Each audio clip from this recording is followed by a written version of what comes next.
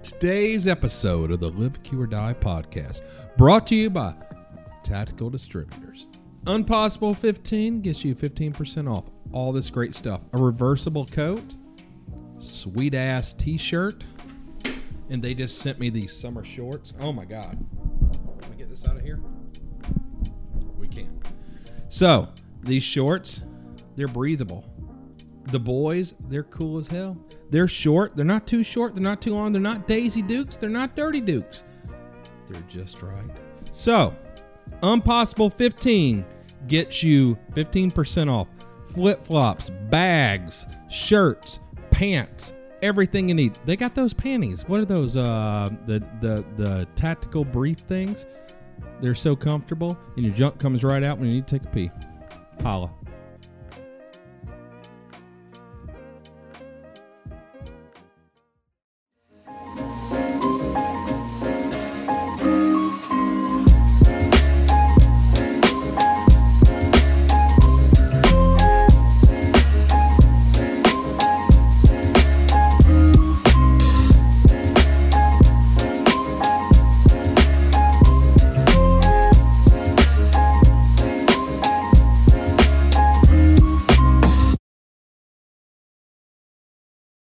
Hot damn, Jay, it's good to be back. I know. No one got my rap references when you weren't here, so Yeah.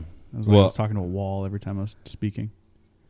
I appreciate me having to flush my goldfish when I came home. Like, how hard was it to sprinkle some food in there? I did. I sprinkled all the food in because I knew you'd be gone for a few days. That's how he died.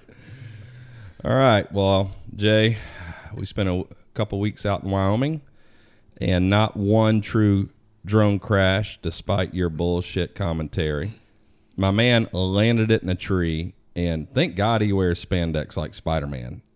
He scaled the tree, got the drone, no damage. And we continued to shoot incredible video sequences. I didn't even know if it was true. I just heard a rumor, and that's all I could say. I wasn't there, but my man owned it, so I think it's true. I think he landed at the top of the tree. But we had some elevation change there, and I think he hit his limit. Yeah. I don't know. Is that what happened? Yeah. All right. So today we have a special guest. Ooh, two specials. Are at 9 Club? They on 3 now? 3 now? Have a special guest. Yeah, there it is. Our man, the best alias in the business, Tom Smith. How you doing, buddy? I'm doing good. Thank you for having me. Oh, man, it's so good to see you. It's good to be here. It's so good to see you, man. So Tom is a veteran of our armed forces, works in the industry now, and we go back a few years. And I think most importantly, we'll get into all your other shit, but my man is the new official auctioneer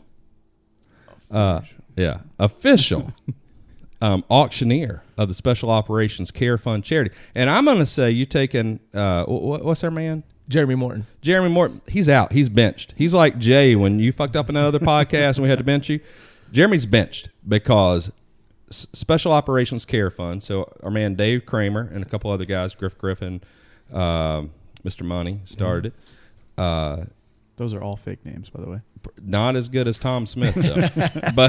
but 100% pass through. Nobody takes a penny from the money raised there. What a special group of guys. Absolutely. And a shout out to, there's a whole bunch of benefactors that support that. But, you know, the Cathy family, Chick-fil-A, shout out to them. They are always there spending dough, helping guys out. But it's a charity that we've supported since Dave started it. Dave Kramer, shout out to him. He works at Magpul now, and has devoted so much of his time and energy to that and raised millions of dollars for special operations guys.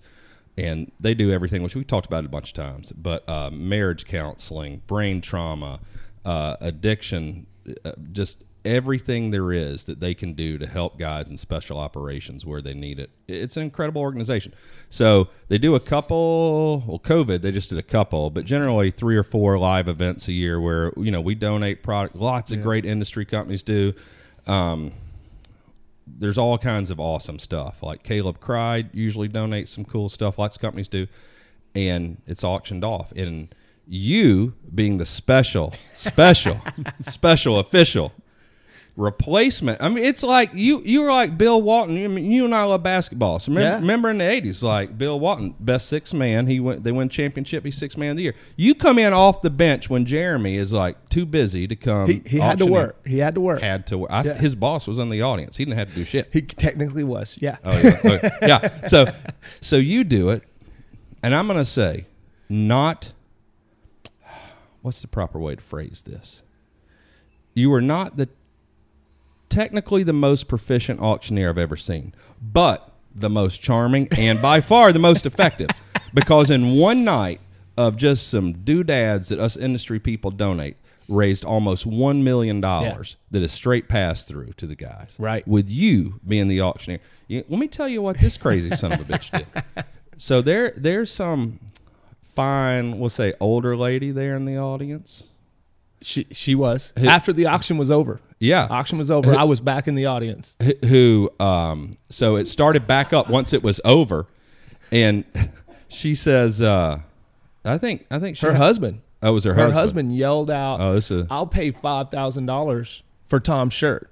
So my man was wearing a hideous Tom Selleck shirt, a Hawaiian, kind of like the shit you wear. It had his lovely wife Christy's face on it. Right, didn't it? So the center of all the flowers was Christy's face from our wedding. So weird. We got married in Vegas by Elvis at SHOT Show. Well, now it makes by the more way, sense. Now it makes more sense. We can go into the whole wedding later on because I did get married at SHOT Show, but she was in the middle with pink hair doing this.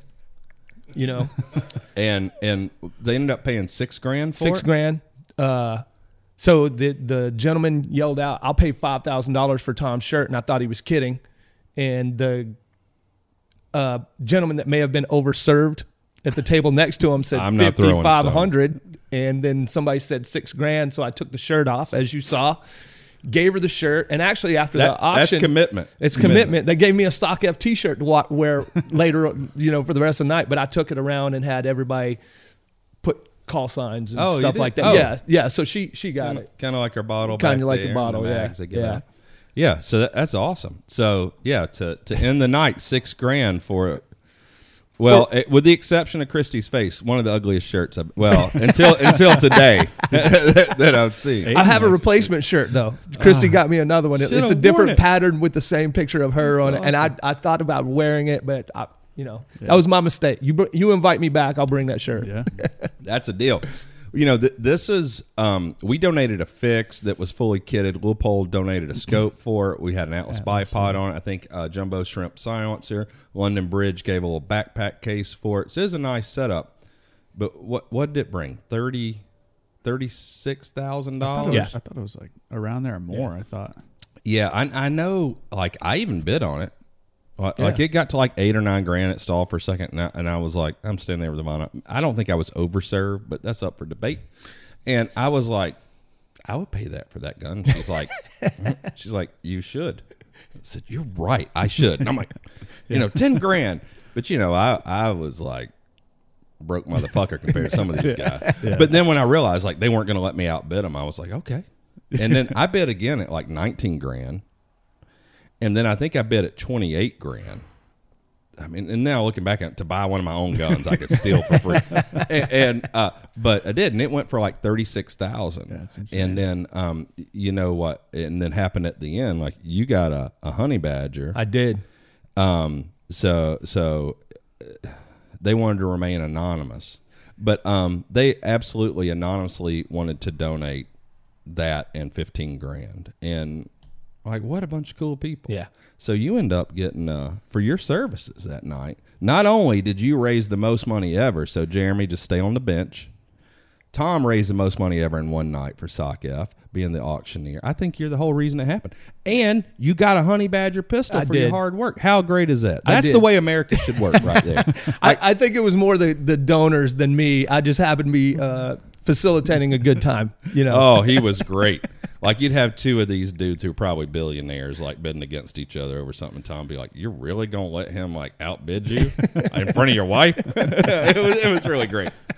I think it's more effective than that normal. How do you do that other auction? What's that stuff that Jeremy does? How do you do that? So Jeremy actually went to auctioneer school, and I mean, you actually have to warm up to do this Oh, because yeah, he can 'cause go, they fire it off. Can I get 5? Can I get 5? Give me 5. Give me 5. Give me 5. Give me 5. And I can't do it. And that dude, I mean, he's got his cowboy hat on and everything. And I couldn't do it. Hawaiian shirt, Christy's face on it. Effective. It's all Very I'm saying. effective. Sometimes you don't know till you throw. You Right. know, you gotta try. So it worked. But man, that was one of the best events I've ever been to. There were over 50 guys from special operations there. Retired, active. It was great to see, and such a great response. And during COVID, I mean, it was just a great time. The Special Operations Care Fund, I mean, they do. I know you guys have hit on it, but they do so much for so many people, and all the money, like you said, pass through. Not a single person takes a paycheck. Nobody takes a paycheck. All they pay for is internet, is website fees, Right, yeah. And everything else is donated. It's just a great group of people being great Americans. You know? I mean, and donating so much time and energy, and people who are successful, and they're donating time and energy to this, Right. in such a selfless way. And yes, so then I mean, for me, it's super captivating. They're willing to do that, and it makes me feel like Dave Kramer reminds me I'm not a good person. Right. It's like I need to go to church. So, great organization. So a lot of times when we do it a ton, it happens a lot every month. People say, it's a year wait. And I'll say donate depending on what it is, $500 to Special Operations Care Fund. Yeah, and they'll do it too. Or $300. And they do it, send me the receipt in the DMs, and bam, you're next on the list. Yeah. And like, that's all it takes sometimes. All right, let's talk about a young Tom Smith. All right, so you grew up in northern Michigan. No, I'm kidding. I mean, could you tell by the accent? Yeah. Yeah, so what's your background and all? So, depending on how deep you want to go. Let's go back to childhood. I have because I want to start with childhood because I got some questions for you. So I grew up in a little town called Dardanelle, Arkansas. I've never heard of it. Sounds made up Well, too. we just like your name. we have a couple of claims to fame. One is me. That's a joke. Nobody knows me. Yeah. Two Hilarious. is I don't know if y'all Senator Tom Cotton. Oh, yeah. He's from my hometown. Oh, he is? And like my cousin was best friends with his sister and stuff like that. And then golfer John Daly. We all Are you? That's something to be proud of. right. Like, Yeah. Cotton. Okay, whatever. Yeah. John Daly. John Daly. Yeah, you got the best golfer. I wish I could play golf, but I mean, y'all got the best golfer, right? we there, do. John Daly, man. Absolutely, we do. Because he likes to get down, man. Oh my God. Yeah, it's the reason he's not golf king of the world. Right. It's 'cause he But- likes to get down, man. But he did okay. Right. Yeah, he made it, man. He made it. Yeah. He's still making it. Yeah. He's doing it up. I'm His jealous of his own way. pants. Yeah. Yeah. Did it his own way. Yeah. What a wild man. So I played basketball all through high school. Loved playing basketball. Ended up taking, out of all things, a cross country scholarship to Arkansas Little Rock. I did one semester. Figured out that I'm not really cut out for college, and I need some discipline. So I joined the Army. I actually had a ROTC scholarship, and I could have been an officer, and then realized that You're not a dickhead. I'm not Yeah. cut out for that either. Yeah. And It's a lot of rules. a lot of rules and stuff. And then I joined the Army. Your family, you military history. So like all my granddad on my father's side, World War II, and then on my mother's side, they were all Seabees and Marines in World War II, like island hopping. But we cut out the generation, everybody else like, hey, we're not. They were doing other things, and then I always had, I played G.I. Joes and stuff like that. I was always really interested in I consider myself a patriot, love my country, and the Army was always just a natural fit for me. And when it was time to gather some discipline, then I realized, like, hey, that's going to be a good thing for you. Well, that's pretty good self-awareness. Yeah. Well, why the Army and not the Marines? I that told was you your yesterday, family. that was a lot of pull-ups. Can you see these arms, man? I'm no good at pull-ups. I wanted to be, and it's the cadence, I wanted to be an airborne ranger. and they Oh, like don't the have those song. in Marine Corps. So No. you know, I became an airborne ranger. I took the long road to do that, but you know, I eventually did. So Tom won Best Ranger. I mean, if you're a part of something, you want to be the best at it, you know, and A certain, somebody, a certain group of people do. right. And I didn't think that I saw some of these guys that competed. I was like, man, there's no way I could compete with those guys. I'm 25-year-old kid.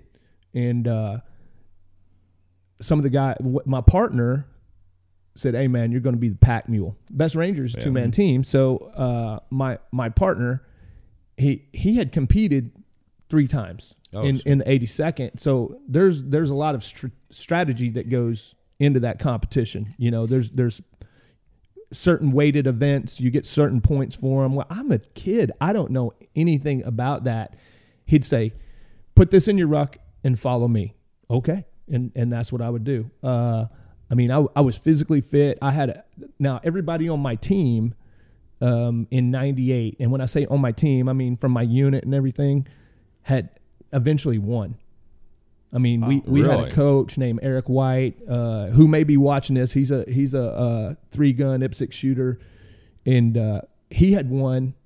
And I mean, we trained. We were professional athletes for about 3 months, but everybody that was on that team eventually won the competition. Damn. Yeah, I mean, I it was didn't know that. some strategy. I mean, it was some strong guys. You know, Yeah. a couple of them went to Bragg. A couple of them went to SF. Well, a couple of them became officers. I mean, yeah, Scottie Pippen might not have been as good as he was. He hadn't played with Michael Jordan. that's it, man. Yeah. I mean, it's true. Okay. Yeah. So, yeah, what year did you win that? 98. I was 3 years old. I was a staff sergeant. I was 25. 3 years old. Thought I knew everything about everything, man. Well, you did once you won that. So well, how long were you at Ranger Battalion? So I went from. So I'll back up. I wanted to be an airborne ranger, but I didn't really know how this worked. So my recruiter goes, "You're going to need infantry training to go be a ranger." Okay, we'll send you to Hawaii for 3 years. I'm going. I looked out the window in Little Rock, Arkansas. It was an ice storm. I was like, 3 years in Hawaii? Heck yeah, man, I'll go. Doesn't sound bad. I didn't realize that there was an actual ranger regiment. So I went to ranger school from there, and when I re-enlisted, I wanted to go to the regiment. They wouldn't take me because I was a promotable specialist. I said, well, I'll just take away the promotable status. And they go, no, you can't do that. So I go to RTB, worked at ranger school, and I honestly believe that had I not won the competition, I wouldn't even have gotten the opportunity to go to rope. Oh, Really? So you were tabbed before you were in regiment? Mm-hmm. Oh, Yeah, okay. yeah. Yeah. So I came as a dirty import and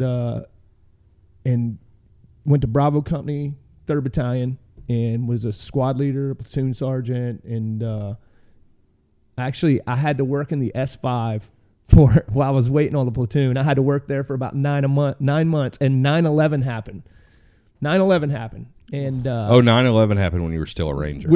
So when I was in the S5 shop. And I'm like, I'm not a shooter right now. This is the biggest. You think you were going to miss the war? Yeah. Well, Because this is all coming to something I want to talk about. Like, I believe selfishly, and because Right. we're old, that we got to see the golden era of basketball with Jordan, Bird, Magic Johnson. we did. And we did. Exactly. And if you were in the armed services, like we talked about, we have friends and family members who in the 80s and then after the first Gulf War, that 3 months, Right. were, devoted their lives to it, grew up wanting to be what you were, and they get there and you don't fight anyone for a decade. Right. It's like whether you're an F-16 pilot, all you're doing is training. And then they get out, they get out, whether they retire, they just get out and take other careers, become Delta pilots or, Right. Whatever, and flying commercial. And then all of a sudden, 9/11 happened. So for guys our age, it's if you wanted to be in the military, this was the time to do Yeah, it. because I told you yesterday, I was getting out of the Army. I was going to be a professional triathlete. I was going to go back to college and, work in the human performance industry somewhere. And then 9/11 happened. I go, well, hey, this is what I've been looking for the whole time. And I stayed in, the greatest time in the history of the world, well, the modern world, definitely, to, be an American and us be at war, like. Yeah, there was a lot of support. Yeah. It seems like a lot that was of support. It seems like that was a fairly common thing too, of guys like just about to get out or even got out. Like I heard Mike Glover say he got out like the first week of September and he was in the reserves. 9/11 happens and he's like, well, now I got to go back. Like I got to get back in. This is what I want to do. Because we're juniors and seniors in high school when the first Gulf War happens. Right. And so then that happens. It's like, oh, but it was very short lived, and then there's nothing. But you could always tell, like it was boiling. It was the if you weren't in 7th Special Forces Group doing drug, counter drug operations and stuff in South America, you weren't really doing anything. Yeah, that was all there. That's all there really was going on then. Some stuff like Eastern Europe occasionally, but all that stuff was very short too, like Bosnia and all that. Right. A lot of weird time to be in. We had guys that were re-enlisting. They had no equipment. They were so deep into getting out of the Army. They had cleared CIF, had no equipment, and I've watched because we were the first ones to go. We went over in October. And you were still a Ranger. I was still a Ranger. When 9/11 when 9/11 happened. So when you deployed, you were still a Ranger. I was still a Ranger. I was still a Ranger for another 2 years after that. I think maybe a year.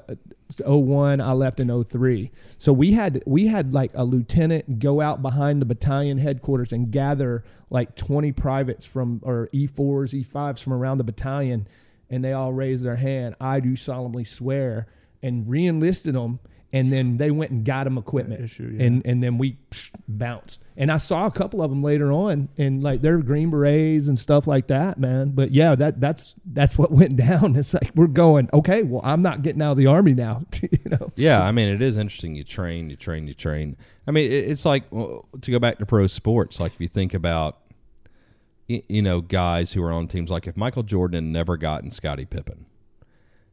Greatest basketball player, and my heart's with Larry Bird, but Michael Jordan's the greatest basketball player ever. Yeah, can you imagine if he had never gotten Scottie Pippen, never won a championship? Right. Like, it's the same thing. Like, you're in the military, Barry Sanders, and nothing happens. It's like Barry Sanders, probably one of the best tailbacks ever. Never. Come on, the Lions are terrible. Yeah, and he wouldn't leave, and then he's just like Seinfeld, he's loyal. Like I'm done. Yeah, he's loyal. So it seems like the timeline just happened to work out perfectly for you then. If you said you were at regiment for around till 2003 or whatever, and that's when everything really started kicking off. Right. So it seems like it worked out. See, our generation. You it guys, you kids suck. Yeah, us. We got we got the Lakers, the Celtics, then the Bulls and the Pistons. Yeah. And we get war. You guys, what y'all got? Y'all got Gen X, man. Hipsters. Gen X. My wife all the time is like, "Hey, man, Gen X. We hate everybody anyway." So, okay. So what happens then? So, I had to make a decision. Well, how many deployments as a Ranger? As a Ranger, I did 9/11? 2. I did 2. So we did the initial invasion. Yep. And then came home, and then went back, and. By that time, it was like it was a decision time. So I was either going to go be a first sergeant or something like that, or I could, go try out for other units. I tried out for other units, and I went there and stayed at Bragg from 03 until I retired in 16. Oh, yeah, well, that's a long career. Yeah. I loved it. Loved every minute of it. And I can't. What a great time to be there if you're into it. Yeah.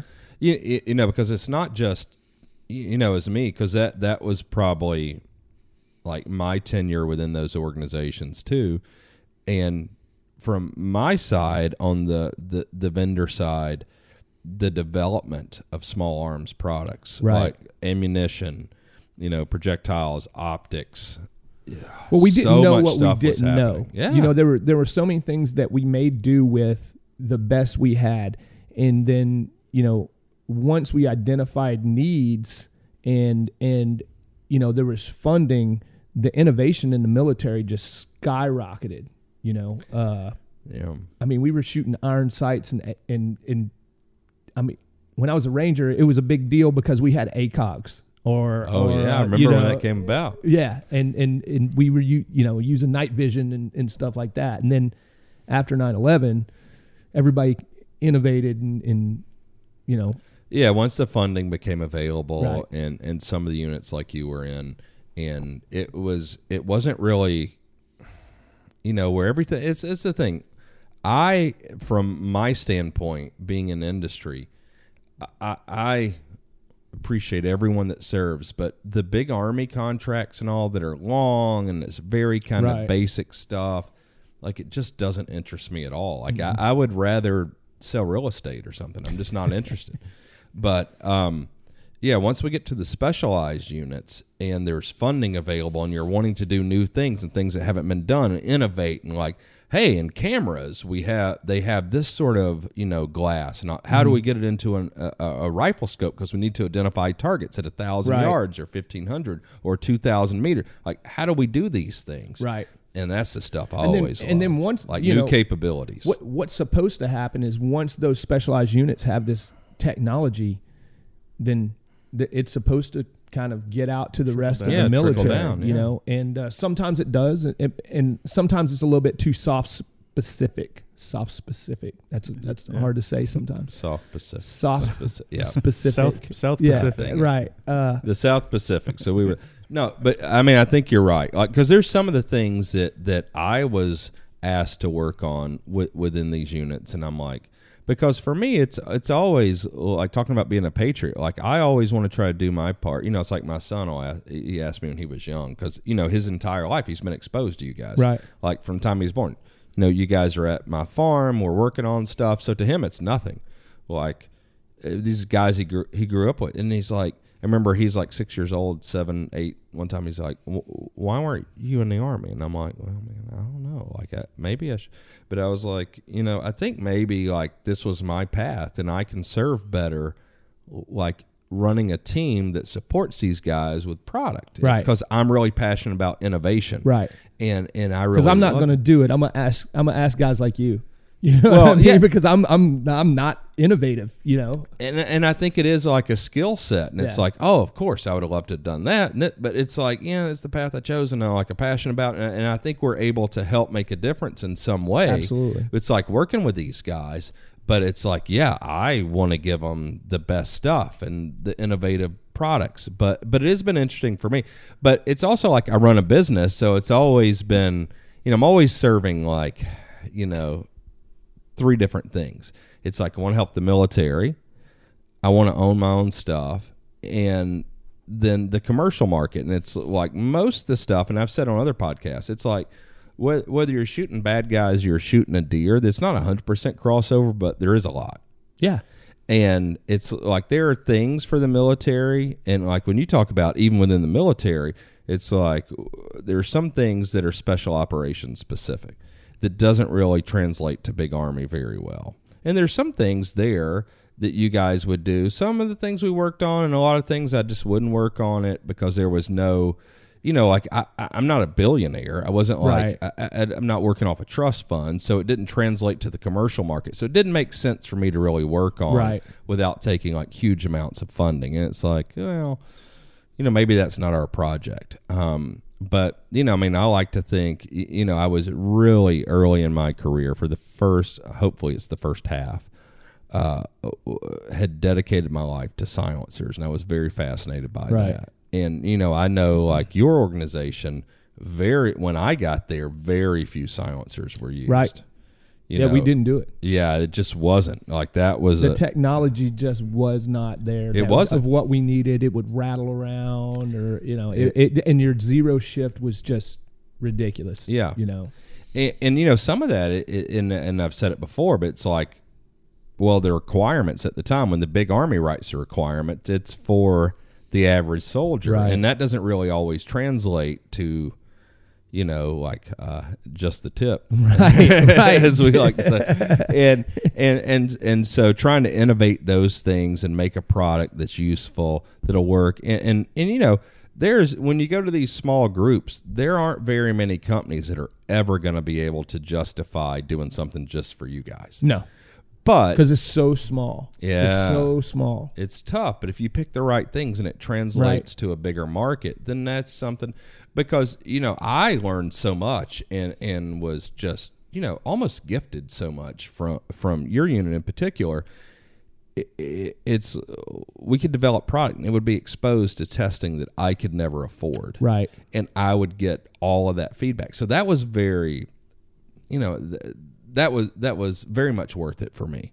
Because then I could take all of this testing and all this feedback that I could never pay for, and then I got it for free is the way I looked at it. And then I could, put that technology into our commercial line of products. And to the benefit of your organization, you guys love that because then it's like, well, it'll continue to be supported and I'll continue to want to do these things. And there are lots of companies like mine that are in the industry that have benefited from that organization. And not just yours, but in other branches of the military, similar organizations that really drive technology. And each group, from my standpoint, is slightly different and has a little bit of a different focus, and you do different things with each one. And it's been very interesting for me, and I feel very fortunate that, I found a passion and have been in this industry. And then there's been so much attention paid and focus on groups like you were in, to achieve certain things overseas, and the money was there to develop new product and innovation. Right. Yeah, everything. Like we're looking at the MSR rifle over there, and Yeah. I remember when we first started developing that. I wasn't up in the shop then, but what we had was Vietnam era technology. yeah, And it was like, hey, we can do better. You understand there are things out there in the civilian market. There are people out there doing great things. Why don't we ask them, what do we want? And let's ask them if they can make it. Yeah. It became a really interesting time for me because what I loved was the attitude.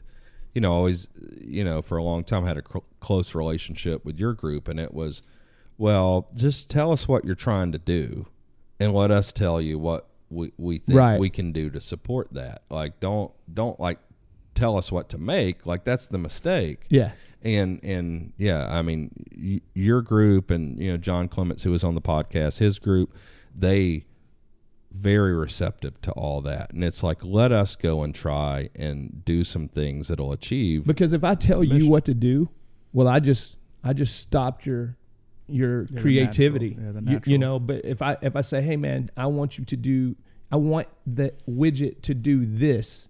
Well, now Kevin Brittingham's mind can go crazy and develop all kinds of things that maybe we didn't even we didn't know we wanted, Yeah. That's always the hope, because I think, not necessarily you, but some of the guys that were your teammates and, there's the drinking game if I touch the mic.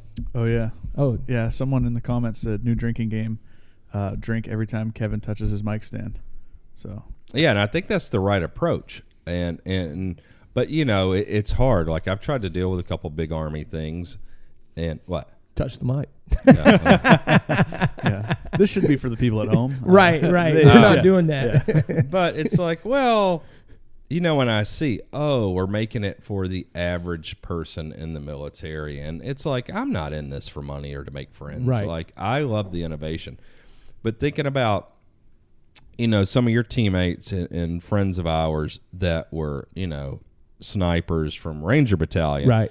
And then and they're using this scope, Yeah. They grew up using this Leupold Mark IV fixed 10 power And mill dot they could deal some death with that thing, man. But they trained with it all the time. all the time, Right. And then like the innovation in optics, Absolutely. that happened as a result of 9/11. Oh my God! In the commercial market, we're just like reaping the benefits of Yeah. it. But variable power. Horus reticle, lit reticles, like just all these things. And the idea of coming up with better glass and light transmission and being able to identify targets at longer range and lower light benefits everyone. You're redneck, you like to hunt. I live to hunt. Yeah. And it's like all that shit benefits me now every time I go to hunt. Right. So it's pretty The interesting. first time I saw Horus Reticle, I was still in the Rangers, and it was still those guys that, and we look through that thing and go, What is all that is busy. I can't see anything. And then once we started using it, I mean, I couldn't imagine just going back to MilDocs. Yeah, I was gonna say, I now couldn't try to do use it. it without it. Yeah, yeah. No, I mean, yeah, you got wind, you're hanging out in space Right, here. right, like, man. yeah, maybe I'll make looks that right. shot. Yeah.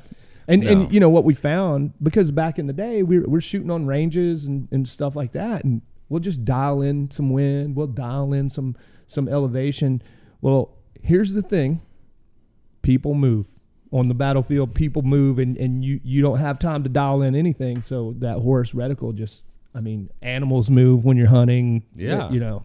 So But I'm sure more in combat. I remember asking one of y'all snipers one time, and we were working on, well, I won't even say it, but we were working on something to sort of measure things and identify targets. Rulers.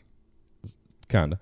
and I said, well, you know, the average man's shoulders is this width. Why don't we use that? And he's like, it's funny when you start shooting at people, they don't just stand up in front of you like that. He's like, weird how that works. because it was like a thing, like not measuring the shoulders, measuring heads. And I'm like, that doesn't seem like the right thing to measure.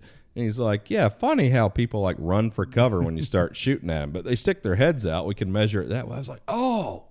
You know, and like shit like that never occurs. And it was just that kind of working together when, you know, another group, not the one you were in, but we were working on some stuff with them, and we're trying to make flash hiders and silencers and some different things for them.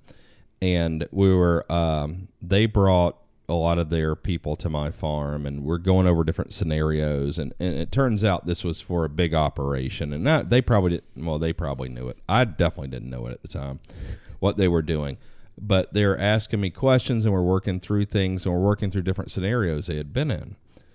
And it's like, well, what are the benefits and what are you looking for? And it's like, well, we pretty much want to know if anyone else is shooting. Like, Right. You know, that we don't need the quietest, we don't need this. We just need to know, like visually and audibly, if it's someone else other than our guy shooting. Right. And when they explained it to me, it's like, oh, that makes a lot of sense. Okay. You know, well, now I understand, and now we can develop a product that Muzzle really flash. suits your Muzzle needs. flash, and I need it to be accurate, hide that muzzle flash, and it needs to sound different than everybody else on the battlefield. Yeah. Because let me tell you how it's happened in the past. Pow. I think somebody's shooting at us. No, they didn't. Yeah, not like in the movies. Right. Yeah. There's technology out there, and I will tell you that I was some kind of like, there's probably still calluses on my knuckles from them dragging it around, because I was always the guy that if I have a piece of equipment that works for me and I'm trained on it, why am I going to get rid of it? To the point like It's kind of a big army in the Rangers. The army the arms room would come down like, hey bro, you're the last dude that still has this piece of equipment. And I'm going, yeah, I use it every day. It's the best. And they said, we're 3 gens past that. And I'm like, are you really taking this from me right now? Like, yes, go get your new piece of equipment. Well, the new piece of equipment was amazing. It was just, I didn't want to have to figure something else out that I was very well trained on. But then you'd get the new piece of equipment and go, well, you're kind of a dumbass for not getting this 2 years ago, it's man. it's like me with a new phone. Right, oh, it's right. like 3 generations old Yeah. before I get a new one. And I'm like, Right. oh god, I should have done this. Yeah. Let's start. Let's bring it down. Okay. What's the worst thing about being deployed? What are the 3 worst things? Well, come on, man. You can't put me on the spot with I'm putting 3. you on the I'm spot. Gonna with 3? 3. Come on. You don't have to say their names. The absolutely worst for me was always being away from the kids. Yeah. You know, the second is like you don't realize it until you're back. So my wife is, you know, she's 8 years younger than me, and she would tell me like I was doing this and I was doing this and I was having a good time. So you kind of miss how the United States is evolving with certain things. And I'm going, yeah, I was deployed. So now it's a joke. With Yeah, us. I mean, in those places, obviously, it's a slower pace. Like, Right. nothing happens in Iraq. Well, you know, like Quickly. trends that the United States. Well, it's not like I'm going to a bar in Iraq. You know, I'm not going to do that. So things that would happen, music or whatever. I'm like, yeah, I kind of missed some of the evolution of social society. Yeah, right? yeah, our You culture. you missed out on NSYNC and Backstreet Boys. Sucks, mean, man. TikTok. Honestly, I did, but and those are the two things that I could say like the kids were absolutely the biggest It's a biggest tough one, piece, yeah. and then then just kind of missing, hey, I went to see this band. I'm like, I don't even know who that is because they were a flash in the pan, and I never heard of them if they weren't on Yeah. AFN. Yeah. Yeah. Well, what are some of the good times? Well, like every day was a good time. Like just the dudes you deployed with, and just laughing and joking and making a good deal out of a bad situation. you got a great personality for it. Well, the thing is like everybody, like all the dudes you're with, they have, you kind of develop that personality. You can either be an asshole, and dudes that are watching this will be like, yeah, Tom was an asshole a lot. Like, yeah, but we all were. But I love just sitting there bullshitting with guys, and some of that,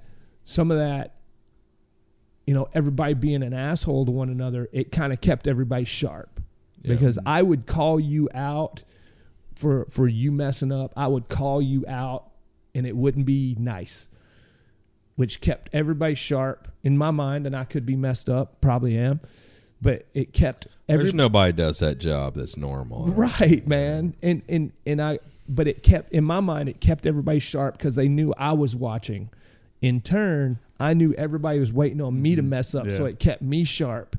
And we worked hard, and there was a lot involved, but we loved one another, and we'd do anything in the world. That guy could piss me off in a second, but don't cross that guy because you're gonna have to mess with Same with fraternity. everyone. Right, man. Like me and Hours North. right. Like Jay, he drives me crazy. I want to strangle him. You fuck with him like his own. How could you be mad at him? Man? Oh Look my at that God. guy. Look Oh at my that guy, God. man. Oh my God. Let me tell you the way. Here we go. No, so that, it's crashing a fucking drone. God Yeah. damn it. But now I blame Thomas more angry at him. He should know Doesn't better. bother me. Well, my question, like, by the time you get to these units, I figure you're fairly into your career. You are already in Ranger Regiment, like you're already established. Is there still the new guy shit once you get, like, I would imagine so, but is it different? Yes. But is it different? He's harder. I'm there. gonna tell you what, man. You are always the new guy. It doesn't matter that Genghis Khan could walk through the door and like, Cherry, like new guy, hey, go whatever. But I mean, absolutely. But it's a more professional new guy thing because we know that you hey man, you've been through all this. You've been tried and tested, but there's always going to be the new guy. And I'll tell you what, there are new guys that were so phenomenal, just great guys. I'm in charge of them going, man, I wish I was more like that guy. He was super squared away, man. And really it would be that way. Just these guys are phenomenal people. And that level you encounter a lot of people absolutely, that are man. so exceptional. It's probably anything. Like if Michael Jordan had not been a professional basketball player, he'd probably be great at like 20 other things. Baseball. Just, if he needed more practice. If he'd devoted his life to it, he'd probably be one of the, like Bo Jackson. Yeah. Like could have done anything in the world. Yeah. And I think in my experience, like looking at your organization and knowing a lot of people and then knowing families, because, I spent a lot of time there and knew a lot of the guys and a lot of the families. And it's like, oh, well, his brother plays in the NFL. Right. Like, it's just, if they had not done that, they would have been exceptional at something else. And it's cliche, and we talked about it yesterday. You never had to work so hard to be average. I knew guys that were professional, like no joke, got paid to do triathlons. I know guys that were on the cover of Runner's World. I know guys. Well, yeah, a guy in your unit that ultra marathoner, Right. holds 100-mile records. They had to change the records. Death Valley race route because nobody was ever going to beat Mike's record. ever. It was never I going feel to be like I touched. just heard man. him talk about recently. Yeah. He's got a big old beard now and stuff. Oh, yeah, He's- man. And he's just, but that's The another thing. little angry dude. Yeah, Exactly. just a little dude. I would tell that you can, what, that dude. he would run a marathon to warm up to run a So- 100-mile race. so what he Like, used to do is he's an alien. He lived in Vass, North Carolina, and I'm going to say that was about 24 or 25 miles away from the building. And I would come in, and he would have 3 bottles of water with electrolyte powder in it, and it would be sitting on my team room table. And when I saw those bottles of water, I would get it, whether I was on my truck or my motorcycle, there were certain places I would drop that water off. And because that was just the sign that Mike was running home and he needed water resupply along the route. And I would just drop it, and he would run home. Yeah, he would know. In July in North Carolina, man. He's just a little country guy. he too, he would run 100-mile races and then run 20 miles home. yeah. Just because. And he was a solid guy. I mean, just a solid dude. I mean, man. so many. We had dudes that tried out for the NFL, got called up 2 times to try out for the Dolphins, and I asked him, I go, so I was a new guy trying to build rapport, and he had like a can of Copenhagen in his mouth. Is this Mac? No, Jimmy. Oh. And so he goes, he was defensive end for University of Arizona. He goes, I said, so I heard you tried out for the Dolphins. I'm just trying to be the new guy. And he goes, yeah. And that was it. Because he has a very dry sense of humor, right? I like he dry sense of humor. He thinks he's hilarious. I think he's hilarious. And I said, so what happened? He goes, you see where the fuck I am, don't you? Right? I go, but what happened? He goes, well, everybody was bigger than me and faster than me, but, I had the guts. Right? Man, he was joking the whole time, I don't even know that's a joke. You think about, like, within your organization. Yeah. That's probably not an exaggeration. I mean, I'm not saying that everybody was bigger and faster, but having the guts. Like, he did. Yeah, there's probably not too many people within your organization that did not have the guts to do something. Well, even the bigger, faster thing, like everyone that, granted, like obviously you guys know exponentially more dudes that are high-speed dudes, but like every high-speed dude I've met for the most part is not the superhero, superimposing guy that you think of. They're just regular looking dudes. I mean, and just way a tougher guy than all that's of a us. friend of ours that it was, he and his brother both studs within the organization. Yeah. And came back from probably the most horrific getting fucked up of anyone ever. He ate a lot of bullets. And then went back and did incredible things just to be able to justify being deployed again, and went and did that. Mm-hmm. And because I think just on one arm he had 21 surgeries. Yeah. It's insane. 21 surgeries on one arm, and then was in his 40s and went back and kicked ass. And it's like, oh my God, you talk about a tough son of a bitch. Yeah. And That's you wouldn't straight look up. at it because, there's all types. There's like the dudes that look like, freaking silverbacks, and there's the little there's me. dudes. There's him, and then there's guys that weigh 135 pounds that you think, oh, I slapped that guy into submission. It's you like, think, oh, yeah. not on your best day, man. Yeah, man. So, But that's yeah. literally what it is. It's just they're just a different level of tough. Like we talked about it with John Clements. Like Mike Day got shot 27 times or whatever, and walked himself to the helicopter. Like, or Steven and John's group in Operation Anaconda got shot in the leg, like lost half his leg, got a prosthetic, went back and deployed. Yeah. Like, And I know a couple of guys that were deploying with prosthetics. Yeah. One was a Ranger, and to me, like, I mean, I have no idea because I'm a huge wuss and wasn't born with that kind of disability. But if you're born, let's say, without half a leg and you learn to do it, you don't know any different. But if you are in combat and you are shot in the leg and you lose half your leg, going back to combat, psychologically, that's a different breed of person right there. Yeah. That's a different breed of person. There's some dudes that I mean, the mental toughness on some of these guys, and some of it's it's all mental toughness, but it's going, hey man, I won't let somebody beat me, and I'm not going to let the guys to my left and right down. That, you know, that's at the end of the day, like, hey man, we've got a mission, and I don't want something to happen to my mate because I wasn't there. And I'm sure that's the structure, and that's kind of the brainwashing because, I mean, that's what's going to be successful. You know, you think in regular life, like the things that mothers do for their children or to save them, lift a car, Right. you know, to save their kids. And it's kind of the same mentality. Yeah. Well, what are some memorable things? Like, let's say deployments.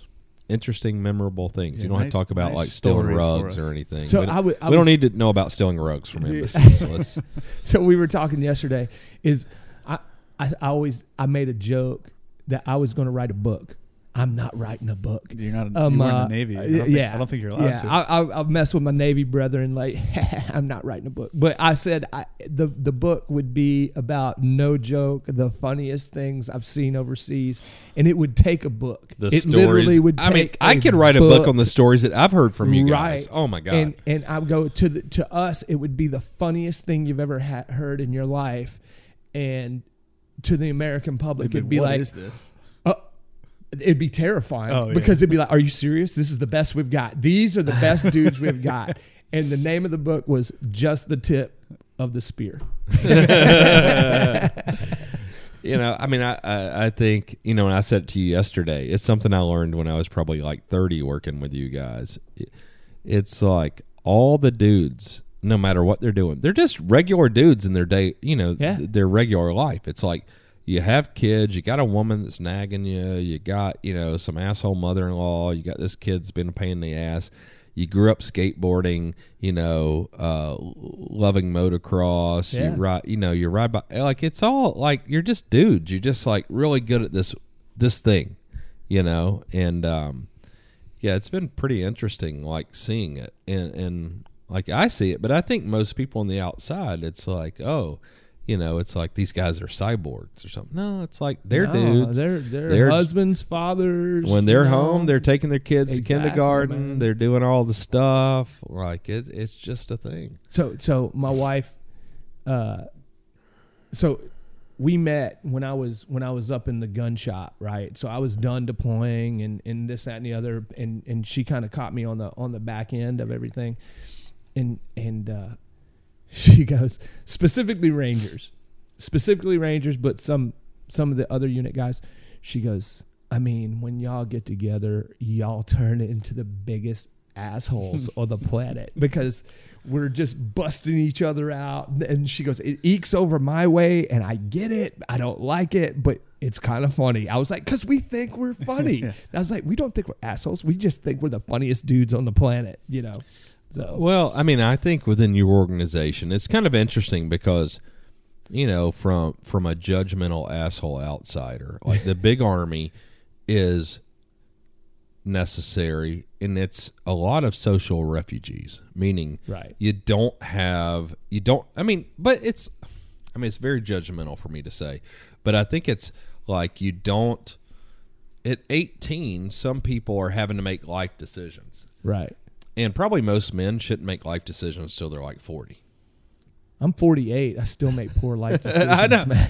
But, you know, doing that, and then, you know, you get some guys that are exceptional and they continue to rise up, and you get like SF, and you got SOCOM, and you got the, you know, the units within that. And like I see that, and it's like, well, you know, it's this giant organization that accepts this wide range of people, and then you need this 1% to go and do this one thing. Yeah. So it was interesting to me, and so when I hear it and see it, and you know, been part of some of these things, it's like, you know, I get it. I can't imagine it'd be like, you know, if Q were SIG, you know, and we had 2,000 people. You got some all stars, you know, right. You got some guys from your old unit. They're all stars. It'd be great at anything they do, and you got some guys that barely get a job. I mean, it's like runs a gamut. So you get like all the all stars together, and you're like, God dang, can you believe these fucking idiots? Right. I mean, yeah, I get it. It's no surprise. Yeah, and I'm gonna tell you, I mean, I miss, and there's a guy and he was my team sergeant, and I won't say his name, but he left the team for a little bit to go. You've got to leave, not necessarily the organization, but if you're moving up, you have to leave for a little bit and come back to take that next position. But you stay in the building, you're doing things. And what he said, and it didn't click to me until I retired, that what he missed the most on being on a team is loading magazines. So Sitting around a table. we're just sitting around the table bullshitting, Bullshitting, talking loading about mags. who shot best on the last iteration and stuff like that. And he goes, I just miss sitting there loading magazines, you know? You know what I remember is, so I spent a lot of time at y'all's place, Yeah. and I would get to go on the range and do some shooting, and I got some pretty good stories. And I don't know, I'll tell them if you want to edit them out, we will. We'll figure it out. man. So I was told one time I was asked to do something special for a silencer for a handgun, and there was a little fella in charge of the unit at the time, Yep. who was very serious. And I get there, and we did these for them. And, he's a badass. Like, I utmost respect for him, and I like him a lot as a person. Absolutely. But he was very fucking serious. Very serious. And he's like, so we're on the range shooting, and he pulls up in, like, a little Blazer. It's like, Brittingham. Drive. Okay. And, it's like 100 meters wide, and there's targets all. And he's like, I want you to drive, and he's like talking to me, like in acronyms and shit, like I'm in y'all's. I'm like, I don't fucking know what you're saying. And he's like, 10 meters from the target's parallel, 20 miles an hour drive. Like, all right. And so passenger side on the targets, he's like, ding, ding, ding, ding, Yeah. ding, ding, ding, ding, reload, ding, ding, ding, ding, ding. He's like, all right, U-turn, other side, 10 meters on your side from the target. So he's shooting across. Across you. Yeah. All right, spoiler alert. I was fucking getting to it. Jesus Christ. I'm the storyteller. I've seen this play out. But yeah, okay, so you know it. But I'm not one of you guys. He's like, I want you to lean your seat back. And I do. And he's like, scoot back a little bit. I'm like, all right. He's like, do not move. Do not lean forward. I'm like, okay. And I drive. He's like, 20 miles an hour. Blah, blah, blah. I'm like, okay. Yeah. And yeah, totally. Muzzle right here. He's like, ding, ding, ding, ding. And, at the end of the day, he's just like fucking with me. Yeah. I'm like, fuck you, man. And I'm all over there mumbling. And I'm like, I'll fuck him up. Pull that shit with me again. Like, fuck him. And it was the same thing. I'd be there sometimes. And so, like, in the mid and late 90s, like, I used to train jiu-jitsu and kickboxing, Muay Thai and stuff. And my family's a long line of boxers. Like, I've talked about, I think, previous podcasts. So, like, my great uncle, Kershaw Brittingham, he was sparring partners in the Marine Corps with Max Baer, who became the heavyweight champion of the world. Yeah. So my entire family boxes, and I'm like the little guy. And so, like, I could never compete. Like, my brother probably could have been a professional boxer, but he's too much of a fucking idiot. And, there's a lot of great boxers in my family. But I couldn't really compete because I was small. Small, like I'm 5'11", but like they're bigger dudes. And so I started taking like Muay Thai and then jiu-jitsu because I'm 7 years the youngest, so I was tired of getting like bullied by my family. Yeah. And so like I learned a little jiu-jitsu and some Muay Thai. Like I'll fuck them up because they all box and stuff, and they didn't even know how to use their feet. Take it to the ground, baby. Oh, and I take him to the ground. Like I remember the first day, like I choked my brother, and he started like begging me to let him go. He's 7 years older than Yeah. me. He's way bigger. Yeah. And so I did that, and so some of the guys, within your place, you guys got like proper jiu-jitsu training. Yeah, absolutely. And every time I would go, it's like try to take me down there and like choke me unconscious. I'm like, you motherfuckers. Because we're always going 50%. Everybody, hey, Oh, we're just going to go yeah, 50%. There's sure. no such thing as It's 50%. like, I'm now. not on steroids. I'm 5'11", 195 pounds. Like, I ain't trying to do this. And, oh, my God. Just leaving guy- there with, like, We had a guy. black eyes and... We had a guy, 42 years old, decided he was going to be an MMA fighter.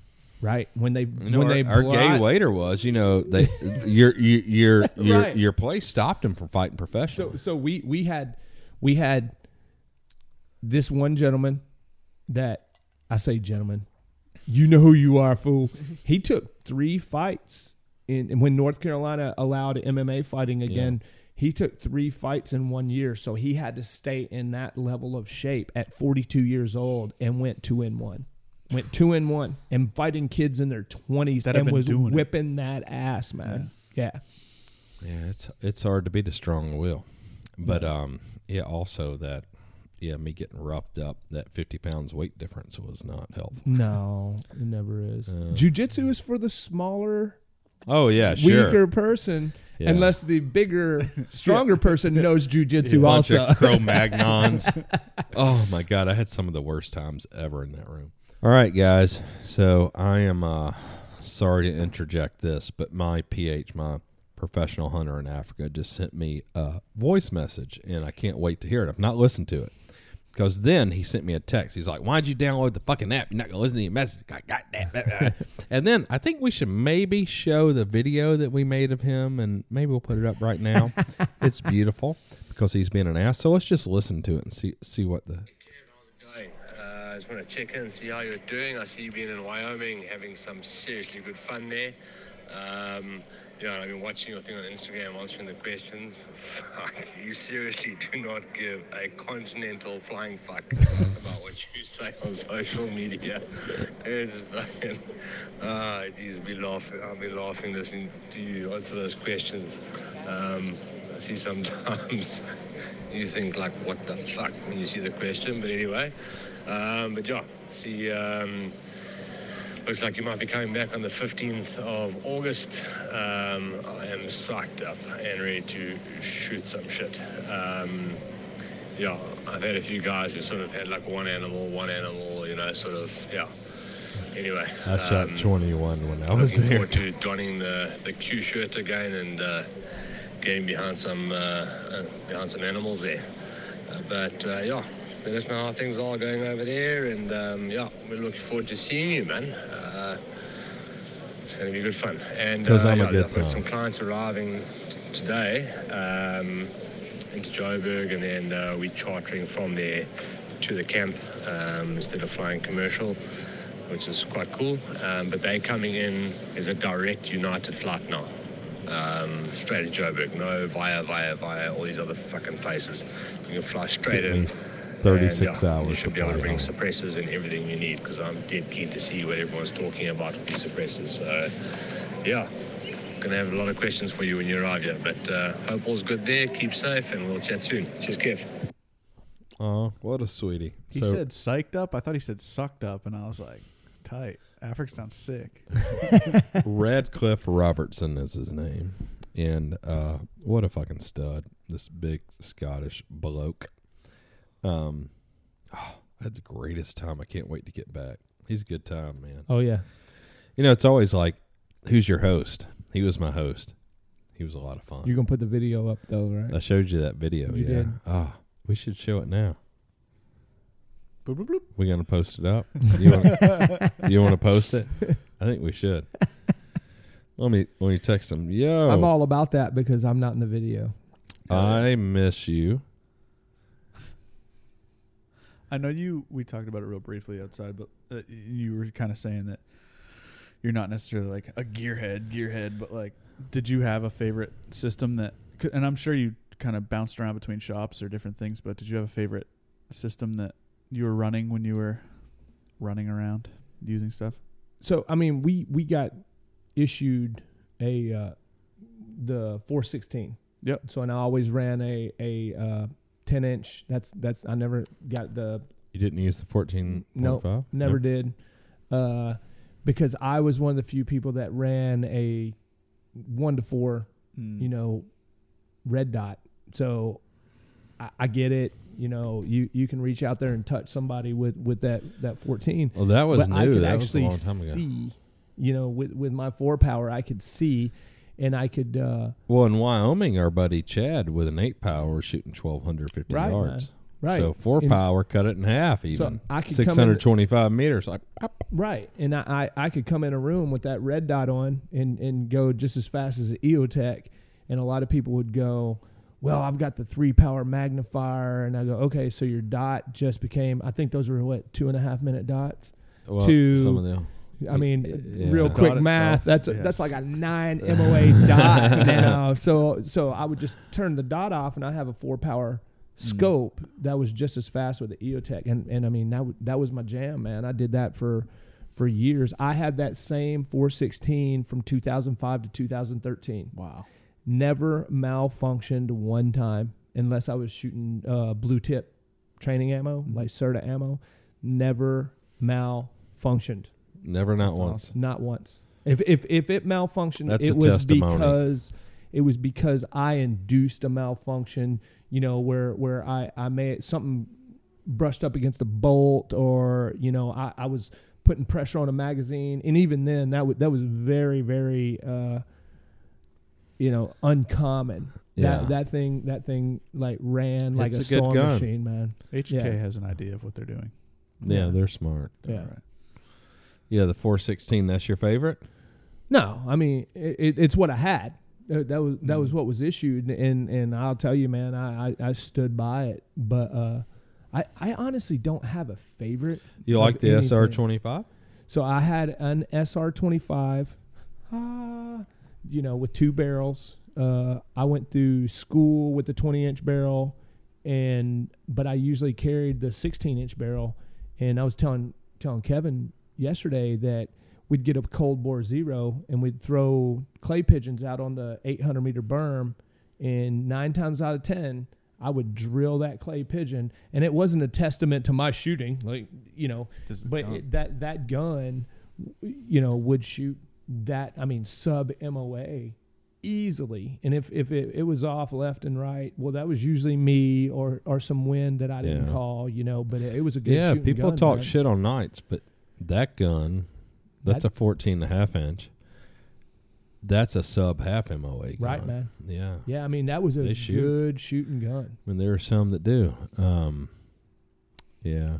There are a lot of cool pictures that have recently come out of dudes running short SR25s, Yeah. especially unit guys. Short, how short? I would say 14.5 and shorter for SR25s. And it Oh, wasn't wow. it wasn't like the M110K yet or whatever, but it was just real short. Oh, And yeah. they look cool. I mean, I don't know how well they ran, but they look cool. That's all that matters. Well, I mean, that's when you get into that stuff. Reliability is number one. Yeah. So Guns gotta and we work. were talking about it, like I get it, and the guys do the extreme long range and things like that, and that's your thing. I never engaged anything past 600 meters because, one, I have to identify them. 2, they're on the move, so you got to have your leads, and then 3, I have to make sure they have a weapon. I have to make sure they're a combatant. So me with a 8 to 12 second time of flight on a round, it's like, hey man, that guy could bend over, he could move, he could do all kinds of stuff before that bullet gets there. And Right. then what's the terminal ballistics when he does get there, when the round does get there? So I was always like, hey man, it's like shooting an animal. Yeah. Like I don't want the animal 600 to suffer. meters, unless you're really prepared. Right. 600 meters where it should end. Yeah, and I don't want the animal to suffer. I don't really care about the dude. Hell yeah. I don't know if I should say that. I don't care if we edit that or not.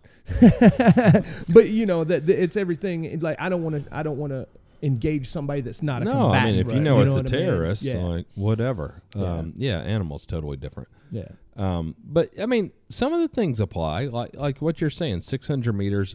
If you train, if you practice, like that's a far shot, but it's not.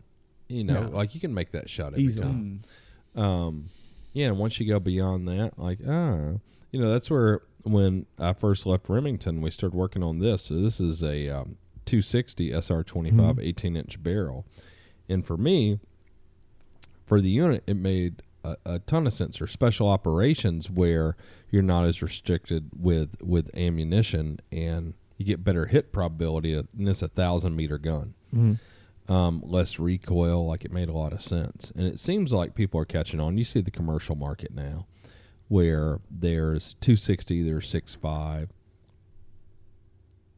That's Wind. just wind. I think Yeah. so. Um, Mask. Yeah, so it's working. And so you you can have a lighter weight gun that doesn't recoil as much, shoots Right. flatter, and you got better hit probability. But I mean, I don't know. We see in the commercial market now, 6.5 Creedmoor is so popular, Right.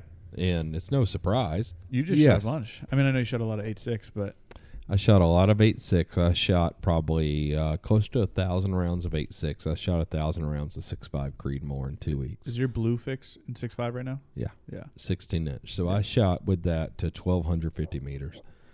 Did you hit it?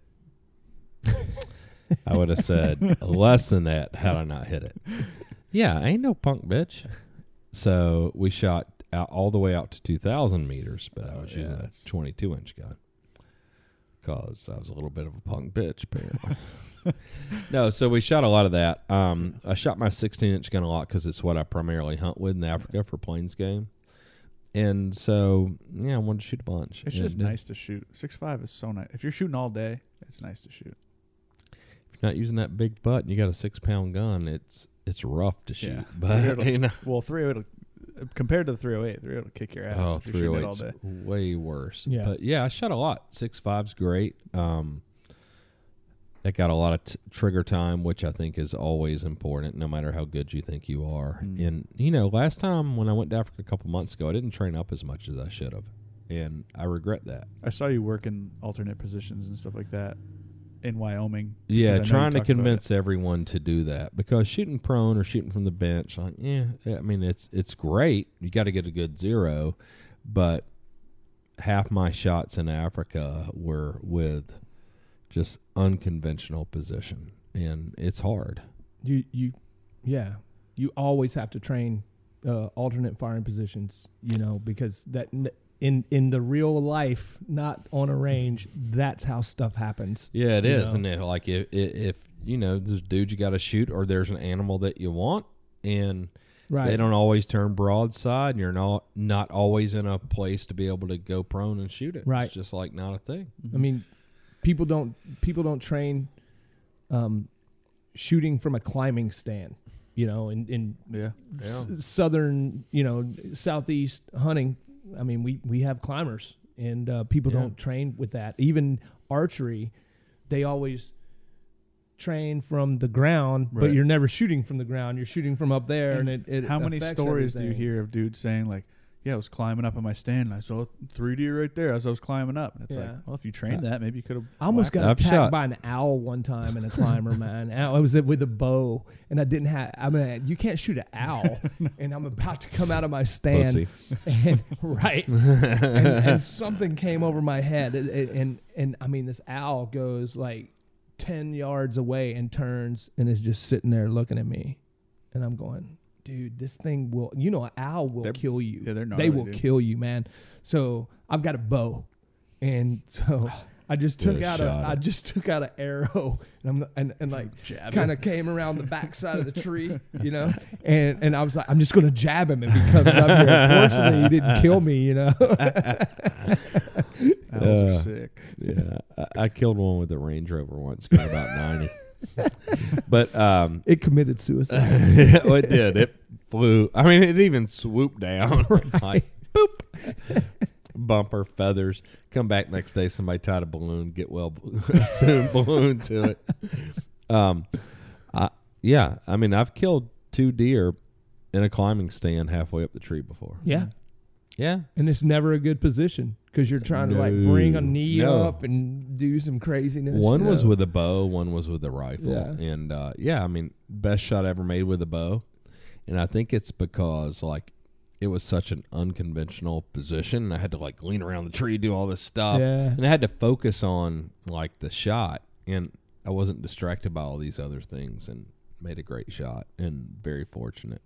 Killed the deer. Only time I've ever heard deer scream. Heart shot. Really? Mm-hmm. Never heard one making. Have you ever heard deer scream? No. No, I haven't either. Only once when I was hunting, and that was that time. Heart shot him. It was a massacre. Blood everywhere. He went like 2 yards and was dead, but he screamed when I hit him. Shot placement. Shot placement is everything. It's important. Yeah. Yeah, it was good. I got lucky, but I think like it was the most perfect shot I've ever made with a bow. Bow hunting's hard. It is. And Really hard. and I think it was just because I was having to do all these other things and wasn't distracted Yeah. because I was having to focus so much. Yeah. Yeah. Yeah, seeing dudes like that's all they do. Guys like Remy Warren and Steve Rinella, that they'll just go spend 3 months in the middle of the woods with just a bow, and they'll get 12 yards from whatever they're shooting. And I mean, they won't get it all the time, but like that's insane. Like you got to really like hunting to want to do that. Let me tell you, man, everybody needs to take up duck hunting. And I know that you're not a shotgun company, but I mean, we all sit here like we are now. We're having drinks, and then all of a sudden it's like, hey, man, here's some ducks. Everybody shuts up. They call them in. You shoot the ducks. Dogs go get the ducks. You go back to laughing and joking like you're doing right now, man. Yeah, duck hunting's fun. Yeah. I've never been. I Gotta hate get shooting it. shotguns. Oh, it's a good time. It's a social event. Yeah. Oh. I always just pictured it like being like turkey hunting, where you just sit under a tree and shut up the whole thing. No. You don't have to be quiet with duck hunting. Mm-mm. But duck hunting, so I've done a lot of poor man duck hunting, which is not what Tom's talking Seagulls? about. That's how you zero your gun when you're over in Iraq. Right. But no, but we have to put out our own decoys, and it's freezing, and it's still dark, and you're putting them out there. It sucks. So I didn't tell you about that part. If you're not going to some camp, some guided hunt, yeah, you've got to do that. You've got to like break ice and stuff. It's hard. It's hard. If you don't have a dog, you go retrieve all the ducks. Fish man. net. If you're in a boat, you get you a net like for fishing. So, 14 deployments. Yeah, man. All right. So when did you retire? 2016, December of 2016. Oh, it's a while. Yeah. 5 years. You're working. Everything's good. Like my body? Yeah. Oh no, I'm jacked up, but I keep like keep on keeping on. I'm like Joe Dirt. Life's a garden, dig it. Why do you think guys within special operations, there's such a high rate of cancer? I don't, and there is. That's not even a made up thing. No, I mean, it could be with guys you lead. worked with, I know tons of guys Lots of that are our guys. age that are Yeah. dead. And from that. I think we've gotten smarter on the lead. A lot smarter. So I know you think when- a lot of it's just the just lead from lead. shooting? Well, not only shooting, but some of the flashbangs we used to use. I Yeah. mean, it was just lead, and you'd run Oh, in yeah. there and like lead. But we've gotten a lot smarter. They've taken baseline stuff when people are coming in and kind of monitor that. Tracking 'em, yeah. I think that sadly, with a lot of the experimental munitions, specialty munitions, it's kind of like, A, B, C, and D. We didn't really anticipate that. And honestly, some of it is you're supposed to wear protective gear that you may or may not have decided to wear. Yeah. So Sad. I mean, it's a lot of young guys that have passed away. yeah, good guys. And Oh, yeah. So I'm doing great. Yeah. It's just your standard knees, hip, back. You've just been doing stupid stuff for way too long. It's not the years, it's the miles. Think it's from jumping? Well, I mean, it could be me jumping because I'm just gonna land like a sack of shit anyway. A lot of it is like, hey man, my gear. If I was carrying a 5.56 rifle, my gear was 68 pounds. I weighed it. That's body armor and rifle, no rucksack or anything like that. If I was carrying a 308, that was 74 pounds. Right. So you're in that. How many all spare day mags long. you carrying? Just 7? So no, I ain't carrying 7 mags, man. Make them shots count. I would carry 4 mags and one in the well, and then we would have like a go bag or something because you just couldn't. There's not enough real estate for everything you had to carry. Because you're not going out with a big ass ruck, are you? No, I'm not going out with a ruck, but we would have a ruck with extra stuff to resupply. So So if 5.56, you're carrying 4 mags? Mm-hmm. Yeah. Well, 5 mags total, 1 in the gun, and I didn't do a ready mag. I'm I carrying didn't do 8. that. Yeah. There was always a resupply. Now, if we were going out, hey man, we're not going to be out for a while. Even then, I don't have enough real estate on my kit because there's a compromise. I can be weighted down and not move fast. I can't climb a wall because my gear sticks out, 6 inches from my chest, and I can't get over a wall. I can't do something. Or I can streamline it, make shots count, but I have a bag that we've carried and we drop it at a breach or we drop it somewhere. But you have to, that's the good thing about special operations units is like we can assess what we need, what we don't need, and tailor that load for what you're doing, Well, how important do you think post 9/11 special forces were composed to Big Army? Well, I would never make that comparison because it's two different missions. So If there weren't special operations, what would have happened post 9/11? well, I mean, I'm not a genie, man. I can't say that. Those situations were for special operations.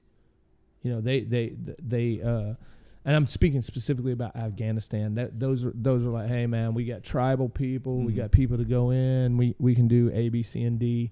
Iraq, that was Big Army. Like the thing is like it's two totally different missions.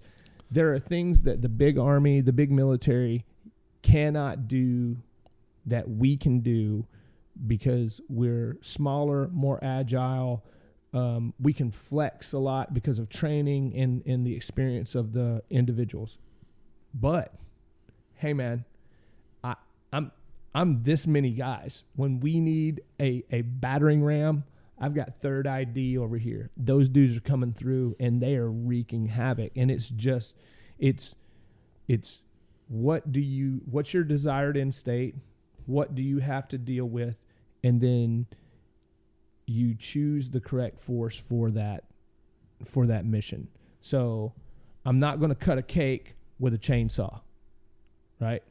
But I'm also not going to cut down a tree with a butter knife. You see what I'm saying? Yeah. Yeah. Well, what the terrorist deck of cards? Yeah, man. Well, that technically wasn't terrorists. That was the Ba'ath Party. That was Saddam's regime, right? So at the beginning, that was the goal, and then AMZ came along, and Al Qaeda in Iraq happened. So, let's say the deck of cards. Yeah, a deck of cards. A deck with of some cards. shitheads on it. A So target deck, there's if 50, you will. 52 of them. Mm-hmm. How many of them did special operations take down? Now, if we're talking about the Al Qaeda network, we took down everyone we could find.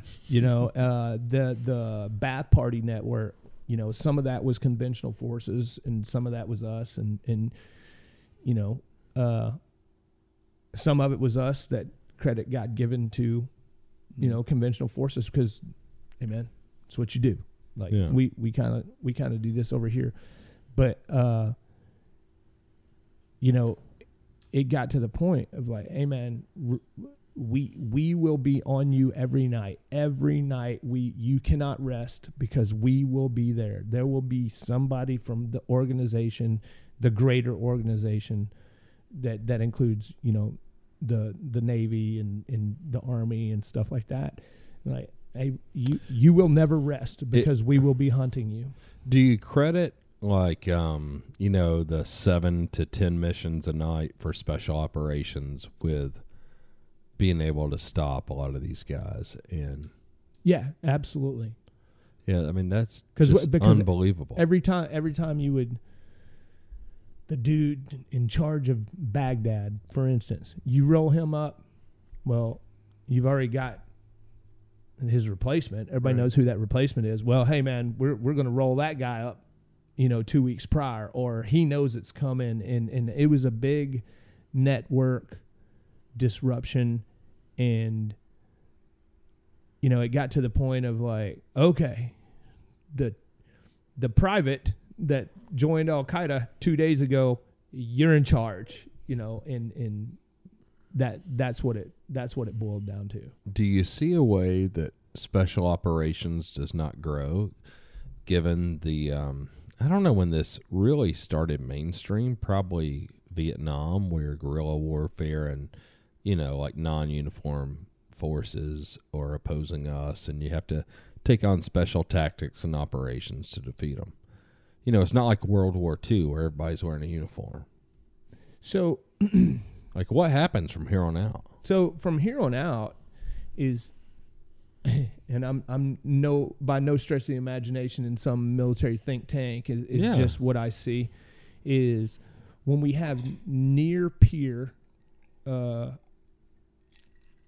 a near peer adversary, and that means like no joke state sponsored, and I would use China as an example, right? Like special operations, there's things for them to do, but they're definitely not the main effort. That is like tanks and all kinds of stuff. In those situations, there are special operations missions, but they're definitely not the main effort. When you're dealing with these insurgencies in smaller scale stuff, well, yeah, that's when you have to use special operations. It takes an insurgent to catch an insurgent. Yeah. Yeah, that's where I wonder, because it does seem like China and Russia are the next adversaries. Yeah. That's different. Yeah, but they've always been the next adversaries. And I honestly, I don't have a security clearance anymore, so I don't know what they got going on. Yeah, I mean, but it's true. But, but then things like whatever, Bosnia pops up. Yeah. Iraq pops up, Afghanistan. Even the small, like the Abu Sayyafs, the Al-Shabaabs, like the smaller groups all around, like those grow bigger. Like, it's a hot topic right now. How big do you have to be to make an impact? Right. Because like 9/11. Right. Yeah. Once they figured it out, I mean, it was genius. Say what you will, it was absolutely genius what they did. Now, I will tell you that, like, you talking about Al-Shabaab, stuff like that,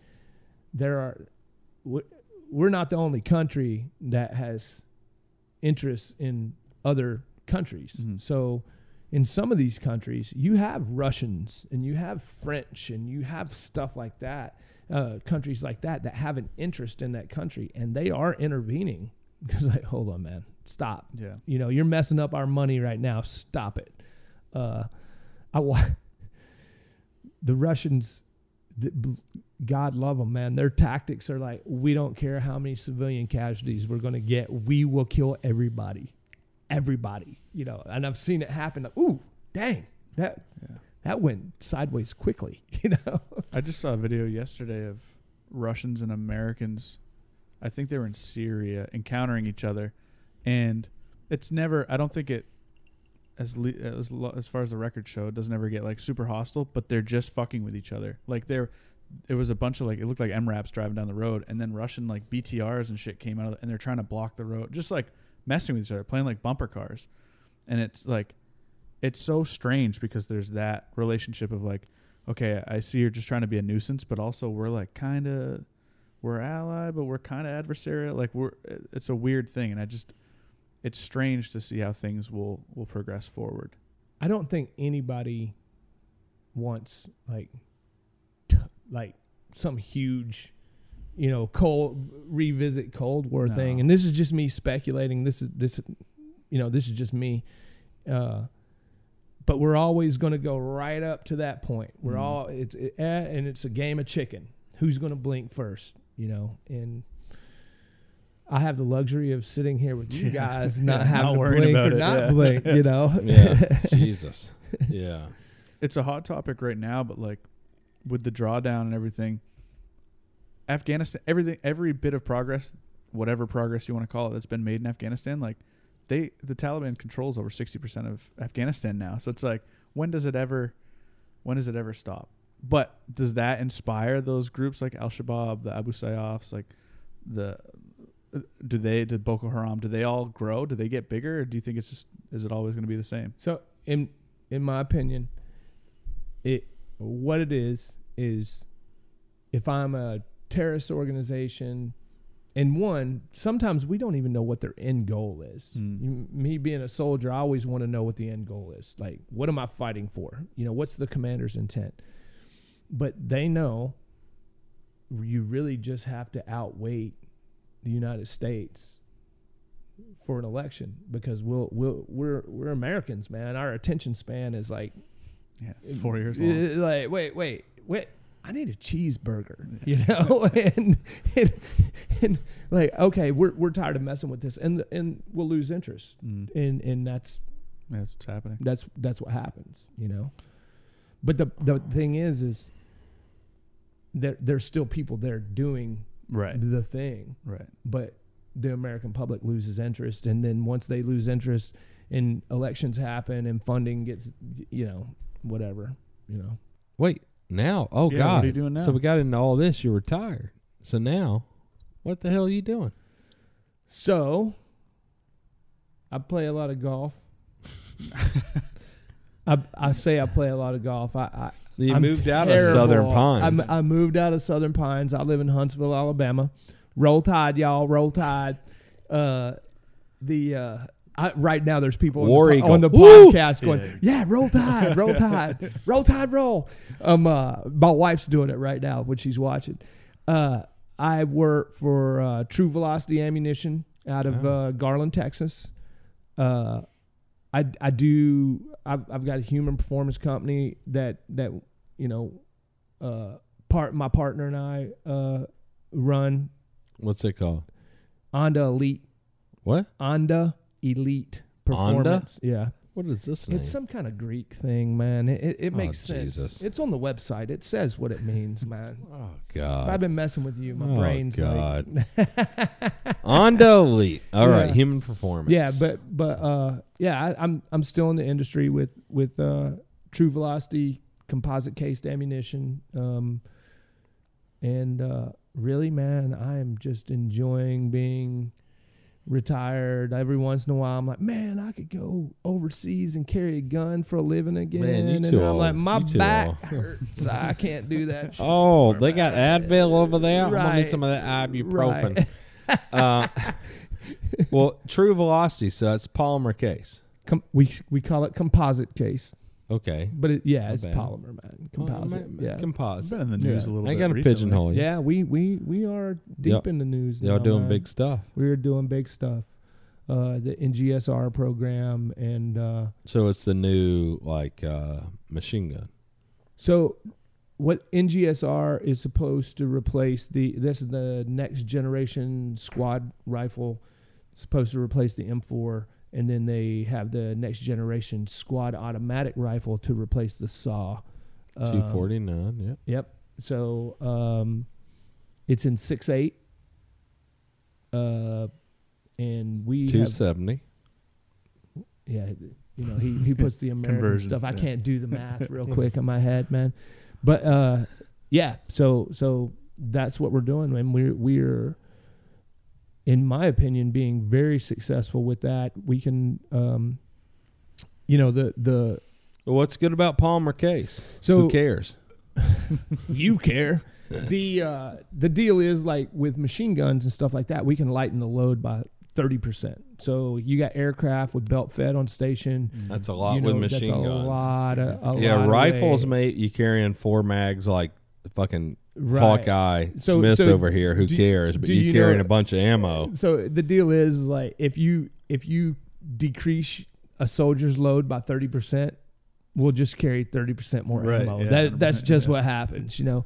But we can load that because of the way it's loaded, and it's not brass. We can do things with composite that you can't do with brass. So is we forming can load it as accurately, the inside. if not more accurately than hand loads. and you can shape the inside of the case and We stuff can like do that. 'cause whatever it's- needs to it's be done with injection the molded. case.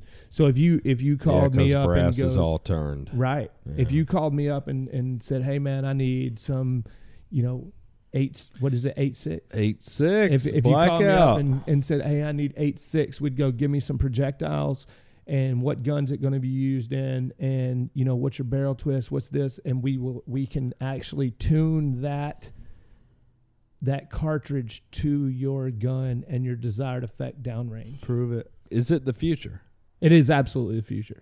commercially? Commercially, our commercial line's coming out, like, it may already be out. Why ain't you got me some shit? I'm a straight up I killer. don't have any. I'm a straight up killer. I understand that. As soon as I get some, you'll have some. I'm promise. I'm so calm of the commercial I'm gonna call industry. Texas right now and be like, "Hey man, we need to send Brittingham some ammo."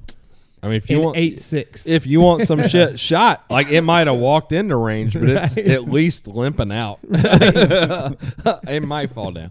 No, man, that's exciting. I mean, it 'cause- really is like because the composite isn't a conductor. Your barrel life goes up because it doesn't heat up. You know, it doesn't heat up. We tried to do a cook-off test one time, and we could not get the ammo to cook off. It didn't melt or anything like that. It just would not cook off because the heat from the chamber would not make the round go off, man. Do you think that the ammo's been kind of the limiting factor in a lot of innovation over the last however long, basically? Like, I mean, you talk a lot about the delivery system as far as the shape of the rounds and the cartridges and everything like that. And do you think that, like you're saying, it's the future, but that's seemingly a limiting factor, and now you're able to do other things. Right. I think more will come from this, So- potentially. So you get smart guys. Absolutely. So you get smart guys, unlike me, that because you don't spin brass, you can control the inner case, the case capacity. So you Injection can molding. form it. Yeah, you can guys form keep it going. any way you want. Right. So you can make a jet if you know if you made like some kind of concave Right. inside, you know, so Yeah. so you can increase muzzle velocity without increasing powder load or anything like that. You can increase the thickness of the case, which makes the inner case tighter. Therefore, you get a cleaner powder burn. Right. You know, there's no, you can't hear that Right, yeah, yeah. powder Yeah. shaking around in there, man. So then it's fairly safe to assume that because you're able to do that, and because you're able to change both the inside and outside shapes of the case itself, that Mhm. it only makes sense that from that you're going to start seeing different shaped chambers, which means different shaped guns, which means, so it seems Right. like it's going to kickstart So next. the NGSR, the 6.8, Mm. we don't have a neck on the case Yeah. because the neck is the weakest part of that cartridge. Well, the only reason you have a neck is so you can crimp the Right, the- projectile in there. Yeah. Since we don't crimp, you know, it just comes up Yep. and there it is. So now you've changed chambers, you've changed the way the in all actuality, you changed the way the cartridge releases the projectile. Right. Instead of it being pushed out, then it has to be it just kind of Yeah. releases it. Yeah. So your concentricity is down to like 0. Oh yeah. Yeah, I mean, we hit standard deviation in single digits, and that is machine loaded manufactured. Right. You know, Yeah. so it's every time I go there were certain things that would come up in testing and we go, man, we didn't even think of that. Right. And there it is. That's awesome. So yeah, I mean, a weapon, these rifles laying on the table, they're a system of systems. Mm-hmm. So, you know, the magazine has to do certain things for it to fire accurately. You've got a trigger. You've got how well is the barrel, you know, made? How is the rifling made? And then how is the projectile? How is everything, you know? So yeah, it spun brass.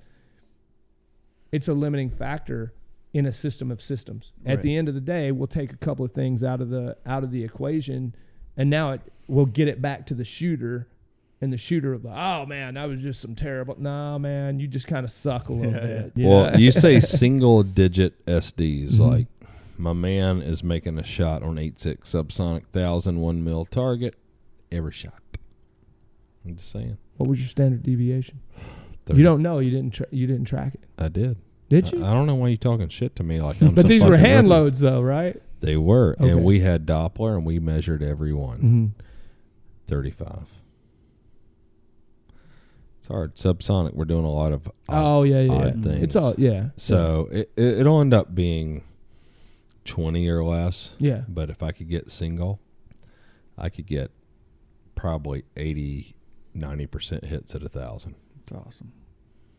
I'm telling you, Because, single digits. long range, reading the wind, that's the thing that's tough. that is what it all And it comes back to. Is I can Changes teach so anybody. fast. I can teach anybody 4 fundamentals of marksmanship. I can teach anybody that.